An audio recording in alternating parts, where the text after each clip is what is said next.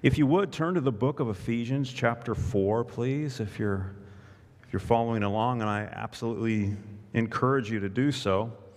If you don't have a Bible, you can find one in the pew in front of you, and I'm going to look ahead here and see where it's found. It's on 978 in your blue Bibles, and that's where Ephesians chapter 4 is. Well, I'm going to ask you a question, and you don't need to answer out loud because I just want you to think of this in your mind. There's a saying I'm sure that you have heard. When in Rome, do as the Romans do. It's a proverb that's attributed to St. Ambrose, and it means to follow the traditions or the customs or the lifestyles of those who you're around or those who you're going to visit.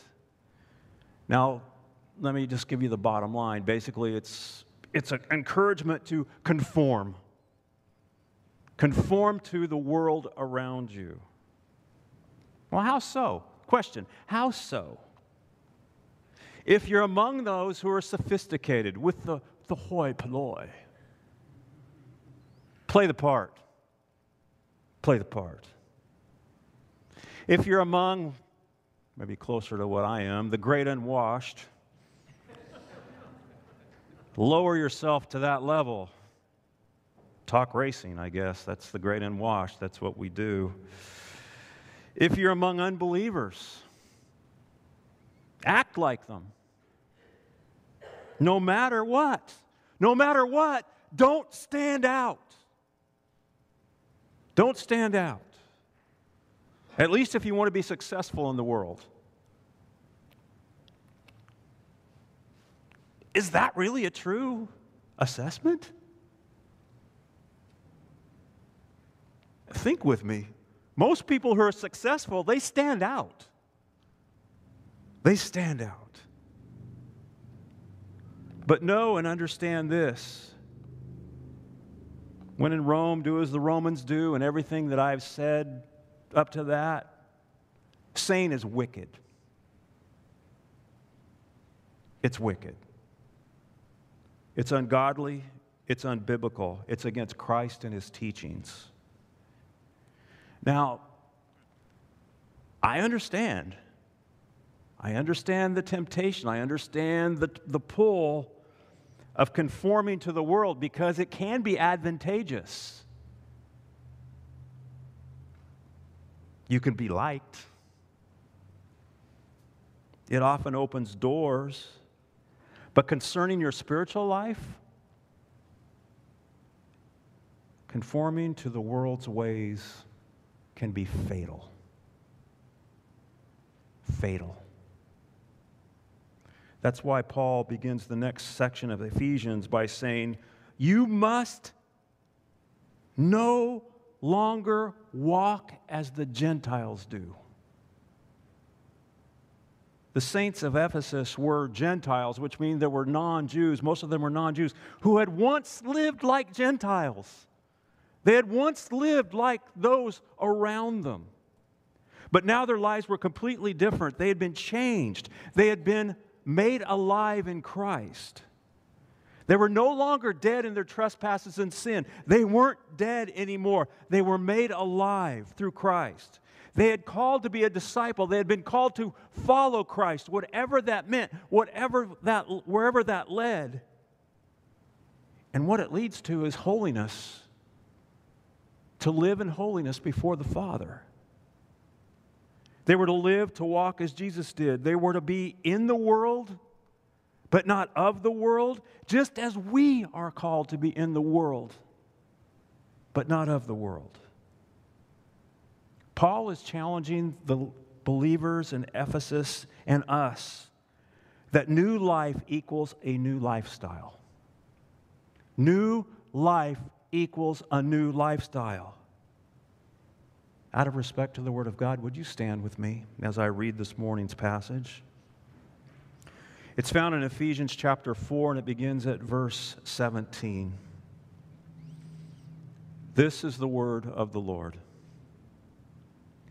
Now this I say and testify in the Lord, that you must no longer walk as the Gentiles do, in the futility of their minds. They are darkened in their understanding, alienated from the life of God because of the ignorance that is in them, due to their hardness of heart. They have become callous and have given themselves up to sensuality, greedy to practice every kind of impurity.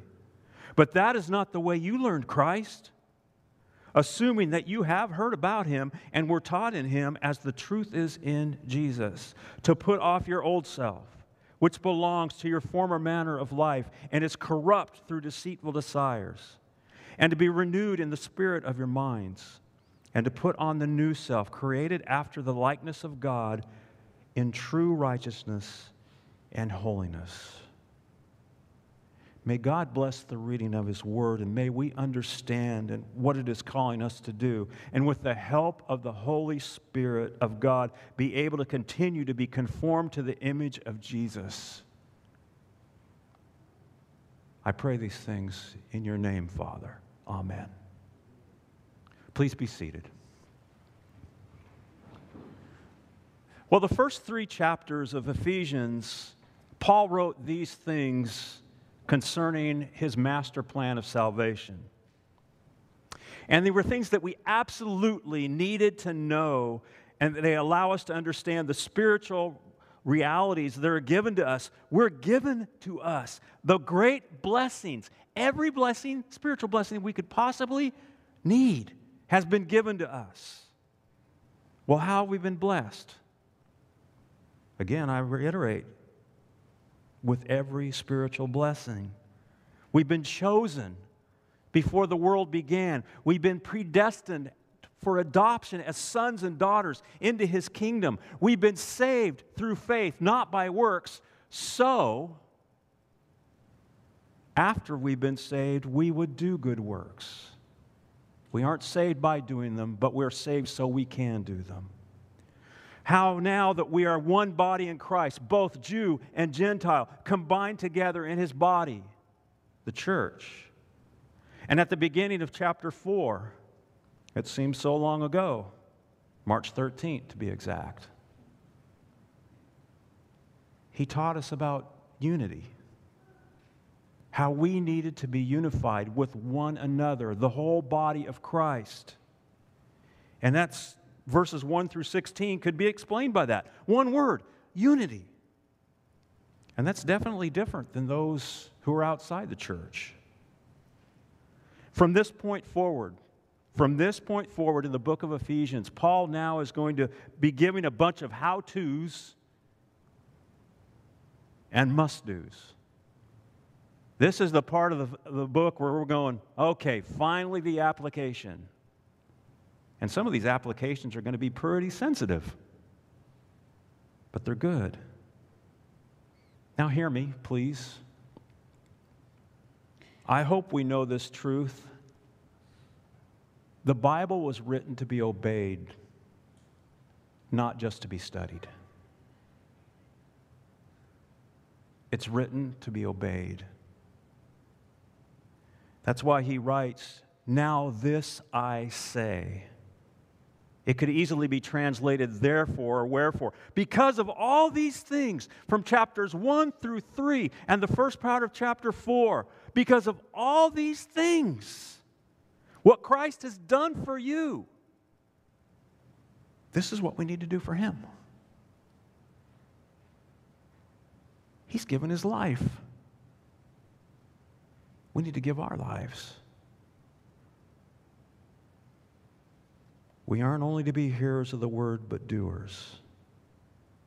Well, in verses 17 through 19, Paul is saying, since we are alive in Christ, not dead, since we are alive in Christ and not dead in our sins, believers are to avoid the old lifestyle. There's one of the no's, the not do's. Avoid the old lifestyle. And when I hope I don't trigger anybody by saying this. He begins the last part of this book by playing a trump card. That's a wild card. I don't want to trigger you Trump. I'm sorry. He's trying to be relevant. He's saying that this isn't coming from his own opinion. He's not saying, I really thought about this, and the more I thought about it, I kind of think that this really needs to happen, and this is the way we need to act. No, it's from a divine authority. He begins with some negative commands. It's from the Lord. By negative, I don't mean that it's a negative thing for him to say, but it's negative in the things that we're not supposed to do.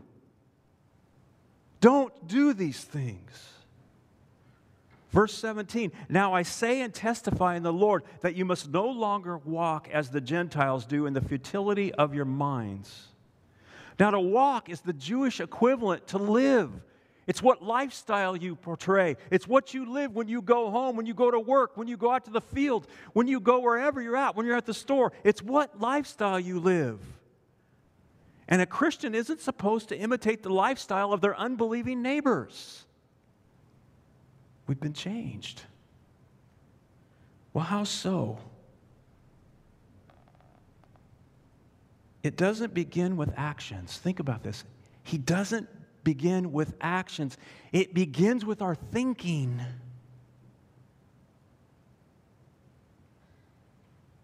A Christ follower thinks differently. We do. We think differently. And unlike other world religions which tell us, empty your mind, as a good friend of mine says, concentrate on your navel and think of nothing else. Christianity is one where we come in and we use our minds. We think. You're not supposed to check your minds out at the door when you come into a worship center or into a Bible study or a public square. We think. In fact, when you're saved, it begins with faith and what? It begins with faith and repentance. And what's repentance? It's a change of mind, which leads to a change of action. It's a thought process.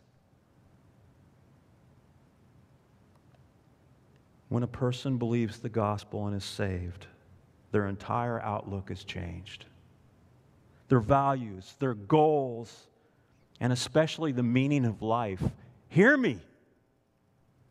The meaning of life is changed.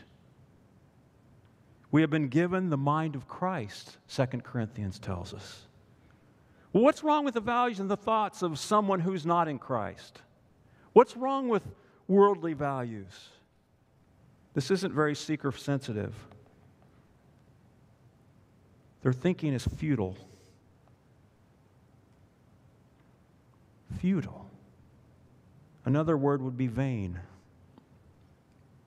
The Old Testament writer Solomon wrote this. He said, I have seen everything that is done under the sun, and behold, all is vanity and striving after wind.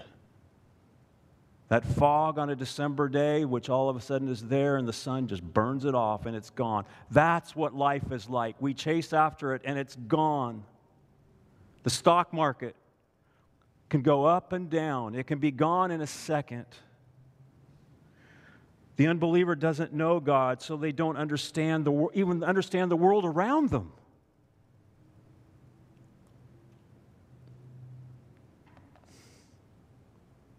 They don't even understand themselves. If you have a Bible in front of you, I'd ask you to keep your thumb in Ephesians or a forefinger and turn to the book of Romans. Romans chapter 1. And we're going to go back and forth there at least twice.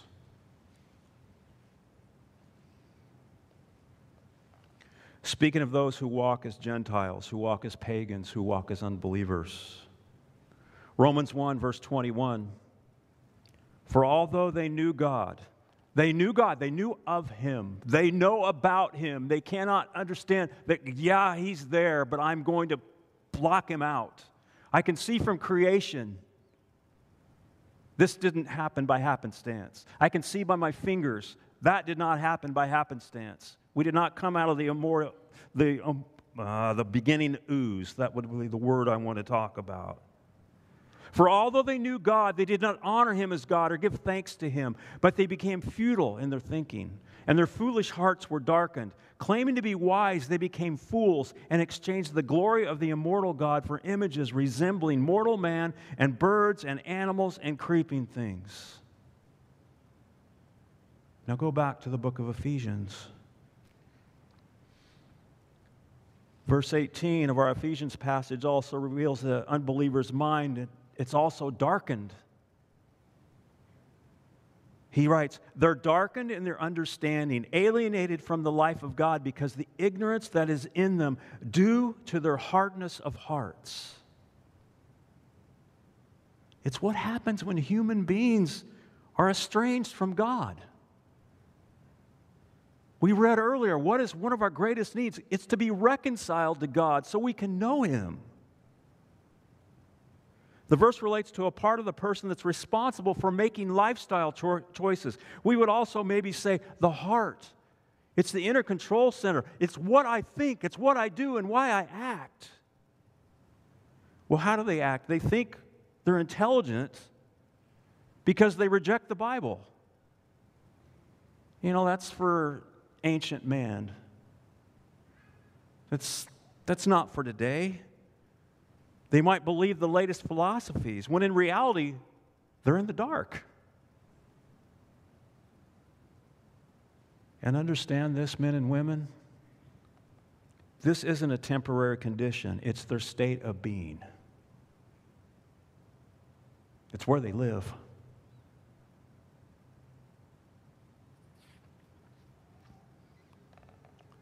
Do you ever understand or wonder why someone is incapable of grasping the truth of the gospel? Let me even get a little closer to society issues. Do you ever wonder why someone can argue to be able to kill the unborn when it's a life?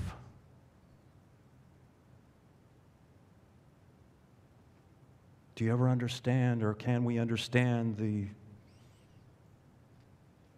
when someone, I want to be called a woman and I'm a man, and you're going to call me that?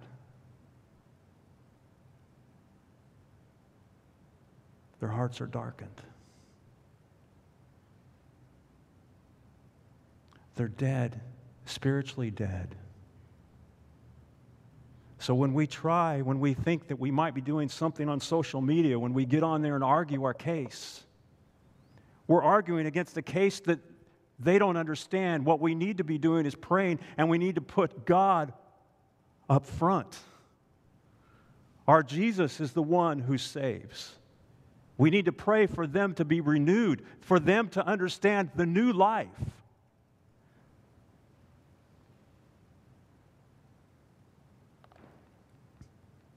Their minds are darkened. They can't think straight about spiritual matters. They're alienated, separated from God. Ephesians 2 explained it well. A condition that we all were in. We all were there. And you were dead in your trespasses and sins, in which you once walked.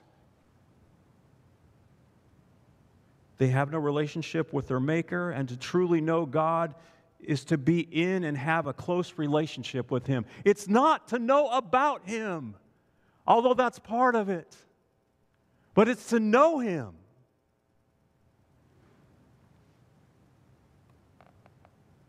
Well, ignorance goes hand in hand with spiritual death. One man has said, and I quote, "The truth and the life go together. If you believe God's truth, then you received God's life. But you would think that an unbeliever would do his utmost to get out of this terrible spiritual plight. Alas, the hardness of their heart enslaves them. He is past feeling because he has so given himself over to the sin, and that sin controls him." Speaking of feeling or lack of, verse 19, the first part of it, they have become callous. They don't feel shame. They have no embarrassment in what they do. There's no self-control, no public decency. Well, why? Verse 19 continues, and have given themselves up to sensuality, greedy to practice every kind of impurity. Nothing is enough. Nothing is ever enough. And they want more and more, and they need more and more. And that's our society today. And I'm not preaching against society. I'm preaching against the hardness of heart, the darkness of their minds. They need to be saved. And they're culpable. Go back to Romans 1, please.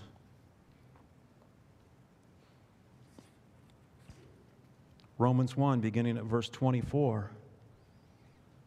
Therefore God gave them up to the lusts of their hearts, to impurity, to the dishonoring of their bodies among themselves, because they exchanged the truth about God for a lie and worshipped and served the Creator rather than the Creator.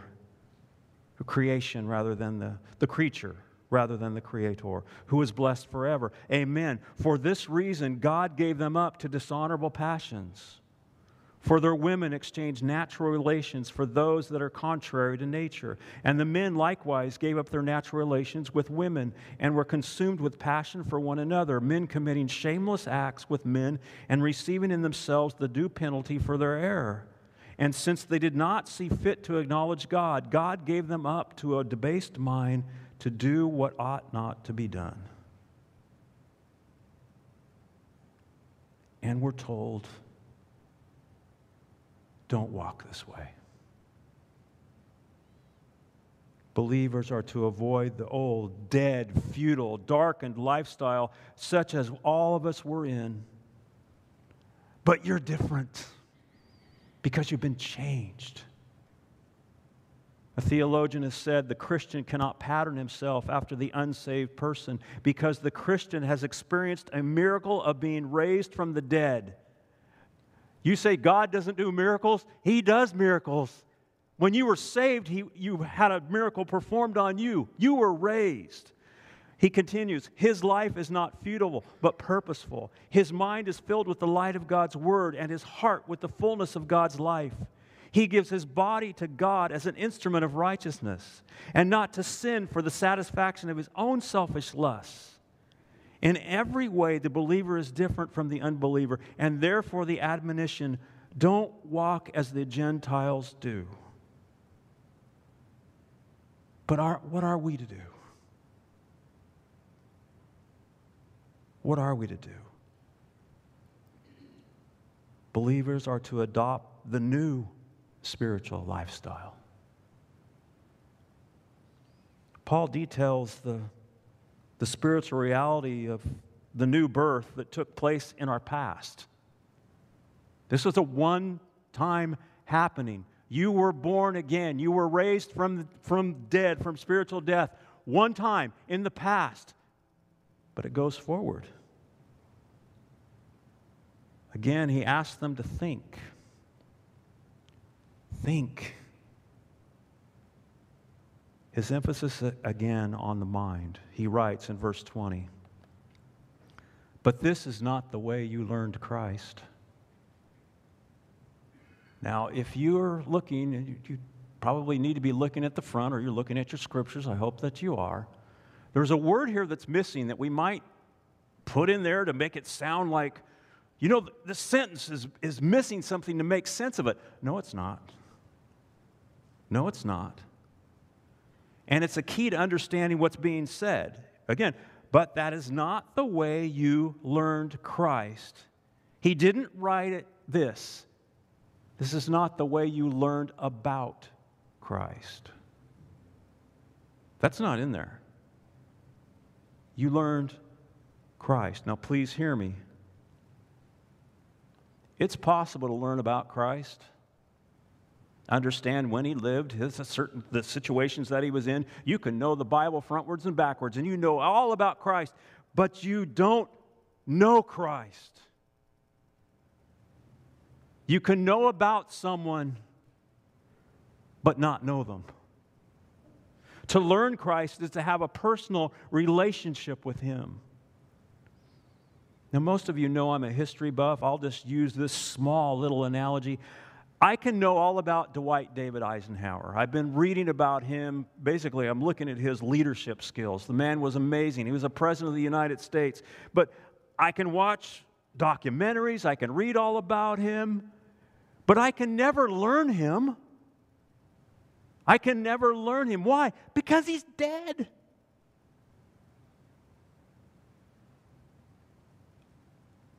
Give you a hint. Jesus Christ is alive.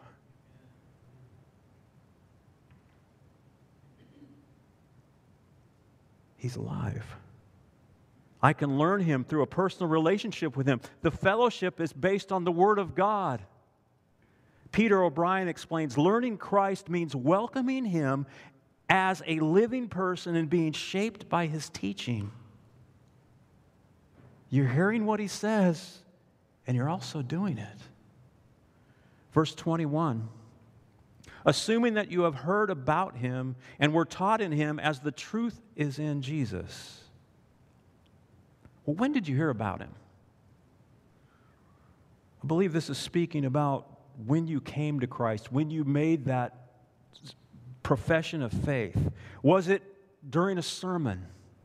Was it during vacation Bible school? Was it during VBS is Vacation Bible School, excuse me, a Sunday school lesson? Was it at your bedside, your mom and your dad spoke to you about Christ and you turned and believed? You were taught in Him.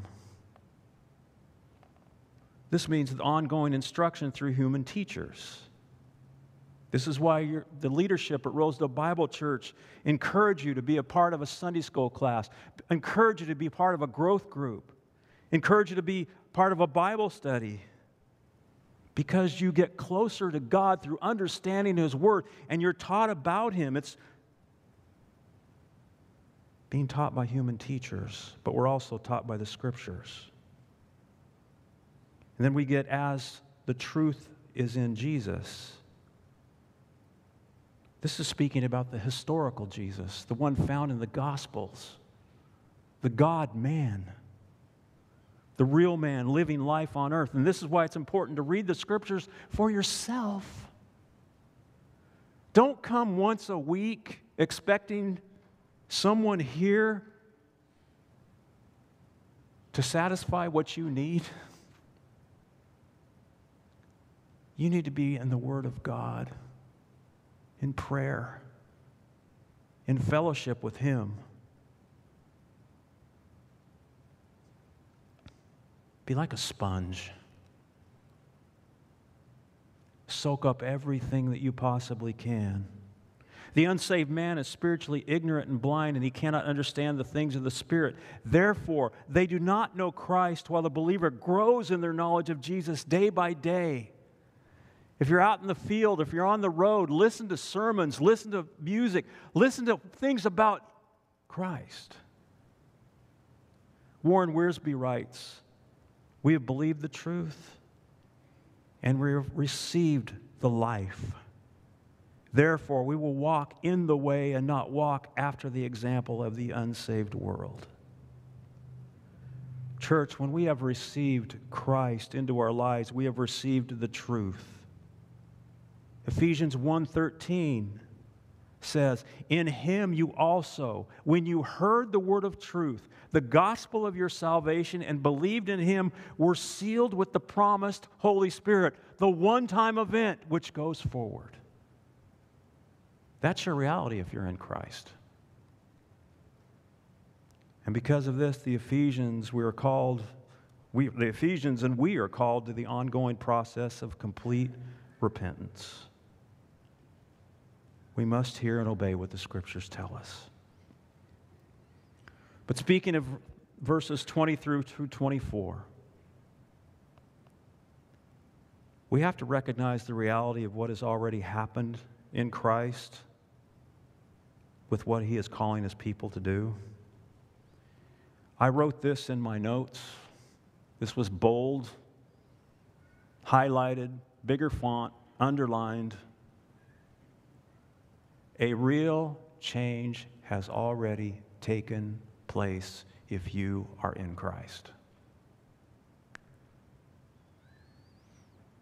We have already been incorporated into Christ. We have participated in His death, His resurrection, and His ascension. You are in Christ.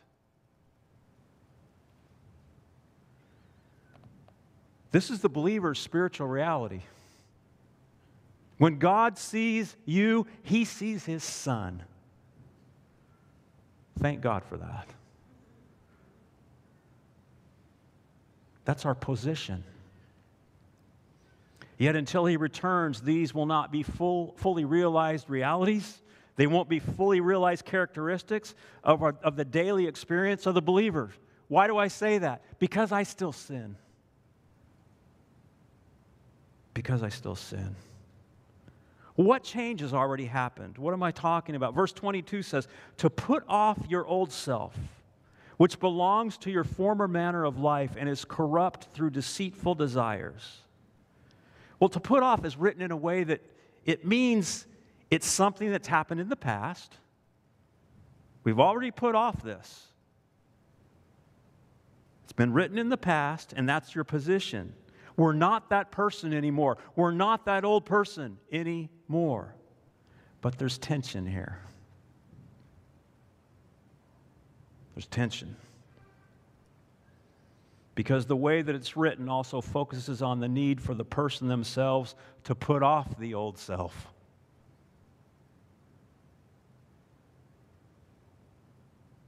John explained it a couple weeks ago how it's written. It's written in the middle voice, which means we're required to do that. It's something we must do, a choice that we must make, a decision that we are responsible for. We've been placed there, but yet we have to get rid of the old man. At other times, you've heard me describe our salvation maybe as this: already, not yet. We already have these blessings. We already have been saved, but yet we're waiting either by death or Christ coming back for us to have this fully realized. Potentially, we've been seated with Christ. We are a new creation, but we're not yet what we will be. But we still live in this sinful body. I'm not going to say amen. I'm just trying to say we understand we live in this sinful body that has fallen. Although we're now dead to sin, meaning now we're free from its bondage, we still fail. We don't have to sin anymore. We're not in bondage to that. We're not slaves to that. We're slaves to righteousness. We're dead to sin. But it still hangs on us. Maybe to picture this reality, think about this. Those of you who have kids, have had kids, or were kids, that means everybody in the room, you have given or had your child go and say, you're going into and you're going to take a bath. The mothers are going, oh, yeah, right. Well, you take a bath, and let's say they take a bath, they empty the water, and you take a bath, and you put the water back in it. They're really clean now, all right? They're not in this bathtub ring. They're clean. They're spotless. They've been cleansed. They've been washed clean.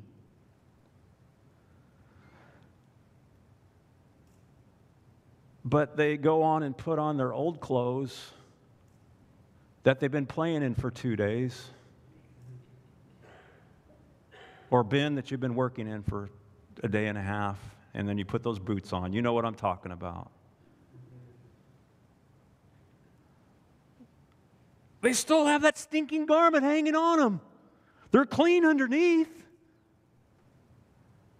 But that garment is still there. It's clean. It's hanging on them. Now, even though we're clean on the inside, we need to take the before-mentioned garment and get rid of it. You don't want to hang the garment, which is your old self, around your waist. I just want to make sure I might need it. It's hanging on my waist. Or even better, we even took the garment off, but I'm going to throw it in the garage because I might use it again someday. It still stinks. It's still there. It's still rotting. It needs to be done away with. Keeping with the analogy of now, we would take that garment and you need to take it and you need to put it in the trash. You need to make sure, close that door and make sure whoever your trash not put it in a compactor, your trash delivery service or takeaway service, if it's Varner or whatever, it needs to come and they need to pick that thing up. It needs to go like this, and it's done and it's gone. That's what we're called to do.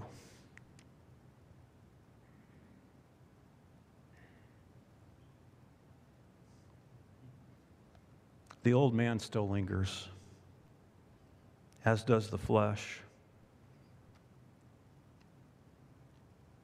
We must take it off.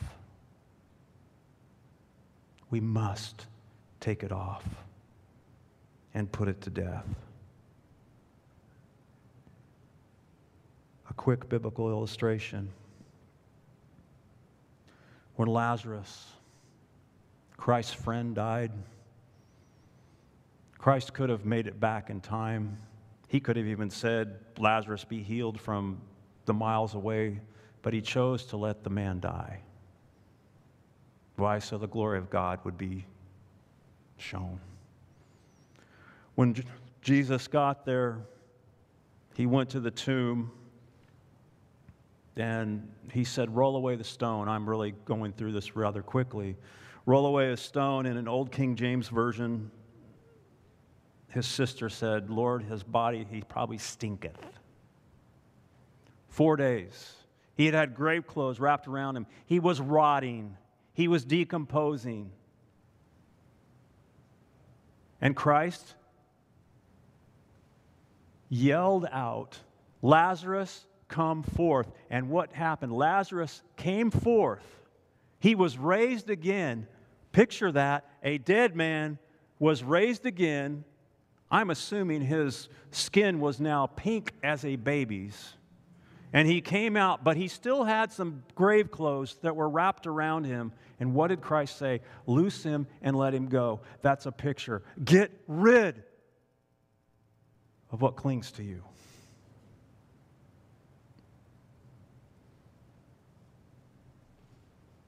Get rid of it. We also must continually address our thinking. And again, this is not a one-time action, it's ongoing. Verse 23, you want to know how we do it? And to be renewed in the spirit of your minds. Romans 12, we understand that. How do we renew our minds? By filling your minds with the things of God, by prayer, by good godly friends, by reading the Word, by talking with other believers. And then he says, put on the new self, which is your new identity, which was given to you at your conversions, created after the likeness of God in true righteousness and holiness. It's solidarity with Christ. But church, we have to put it on. That's your job. Some 7 years before the book of Ephesians was written, there were people who put off their old way of thinking no matter what it cost them. They heard the gospel of Jesus, and they would never be the same.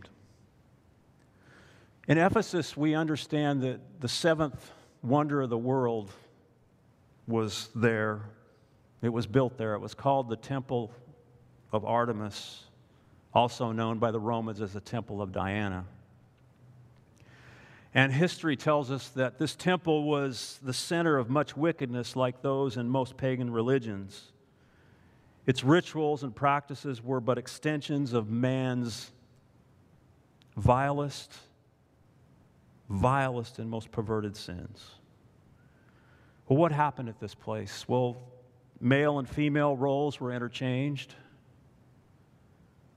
There was orgiastic sex that happened there. Homosexuality and other sexual perversions were common. Artemis herself was considered it was a sex goddess. It was representative in statues and little idols that they made, a cross between like a cow and a wolf. Had many udders hanging off of it so people could suckle off of this person. She was served by thousands of temple prostitutes, eunuchs, singers, dancers, priests, and priestesses. Idols of Artemis and other deities were to be seen. They were everywhere. They were everywhere in the markets, and it was big business. They were made of every size, out of every and all different kinds of materials, and a special popularity of was silver. Silversmiths made these idols. It was big business. And Paul's preaching cut deeply into that business, because the Ephesian silversmiths rallied the populace against Paul and the fellow believers. Well, why did they do that? In Acts 19, Luke writes, and I'll name it,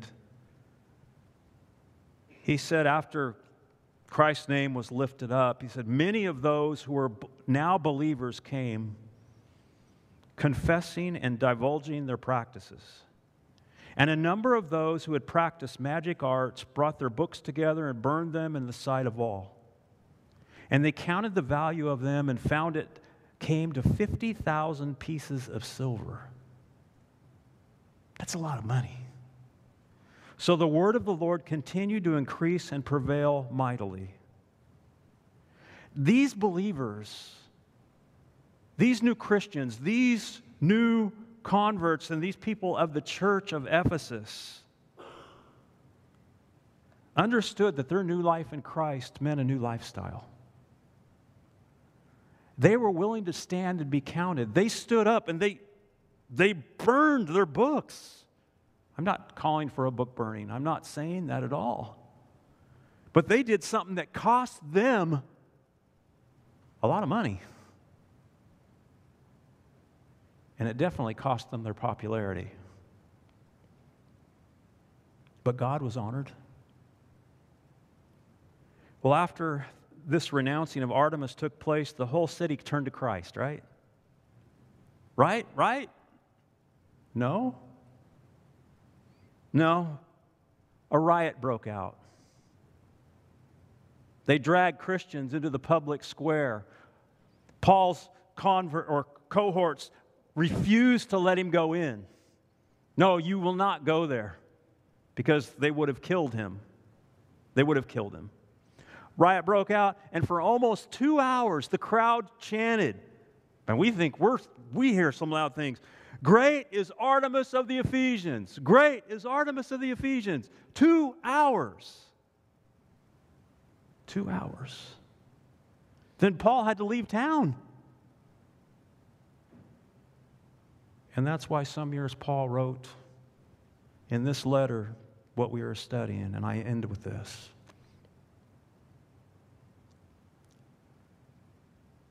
For this reason, because I have heard of your faith in the Lord Jesus and your love toward all the saints, I do not cease to give thanks for you, remembering you in my prayers, that the God of our Lord Jesus Christ, the Father of glory, may give you the spirit of wisdom and of revelation in the knowledge of Him, having the eyes of your hearts enlightened, and you may know what is the hope to which you have been called, what are the riches of His glorious inheritance in the saints, and what is the immeasurable greatness of His power toward us who believe, according to the working of His great might, that He worked in Christ when He raised Him from the dead and seated Him at the right hand in the heavenly places, far above all rule and authority and power and dominion, and above every name that is named, not only in this age, but also in the one to come. And He put all things under His feet and gave Him His head as head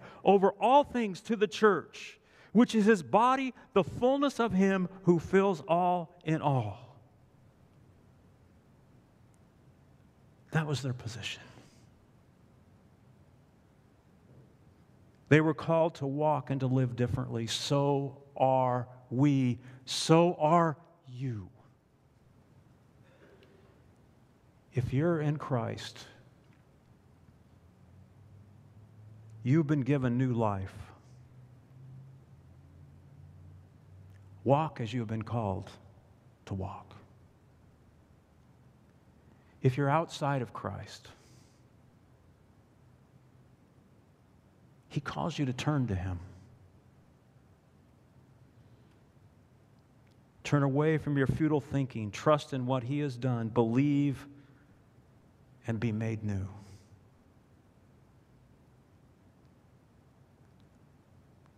The last question is for the latter. What are you waiting for? Father, we thank you for the new life that you've given.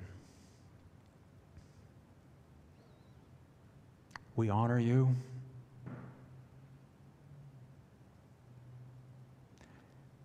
And you are worth every bit of what you are asking us to do.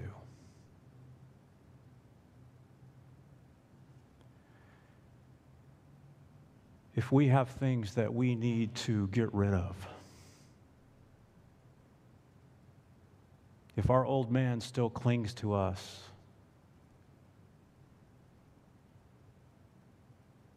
may we, through your Spirit, make a clean break. You give us the ability to do so through your Spirit. Lord God, we thank you for new life. And Lord God, if there is anyone here today who needs to turn to you for life, may they do so by admitting that they have sinned, understanding that Christ lived and died and paid the penalty for that sin on a cross, which was death. But death would not hold him. It could not hold him. He was raised again and now lives to make intercession for us. God, you ask the non-believer, the one who does not know Christ, to turn to him and live. May that take place. I pray these things, Father, in the name of your Son. Amen.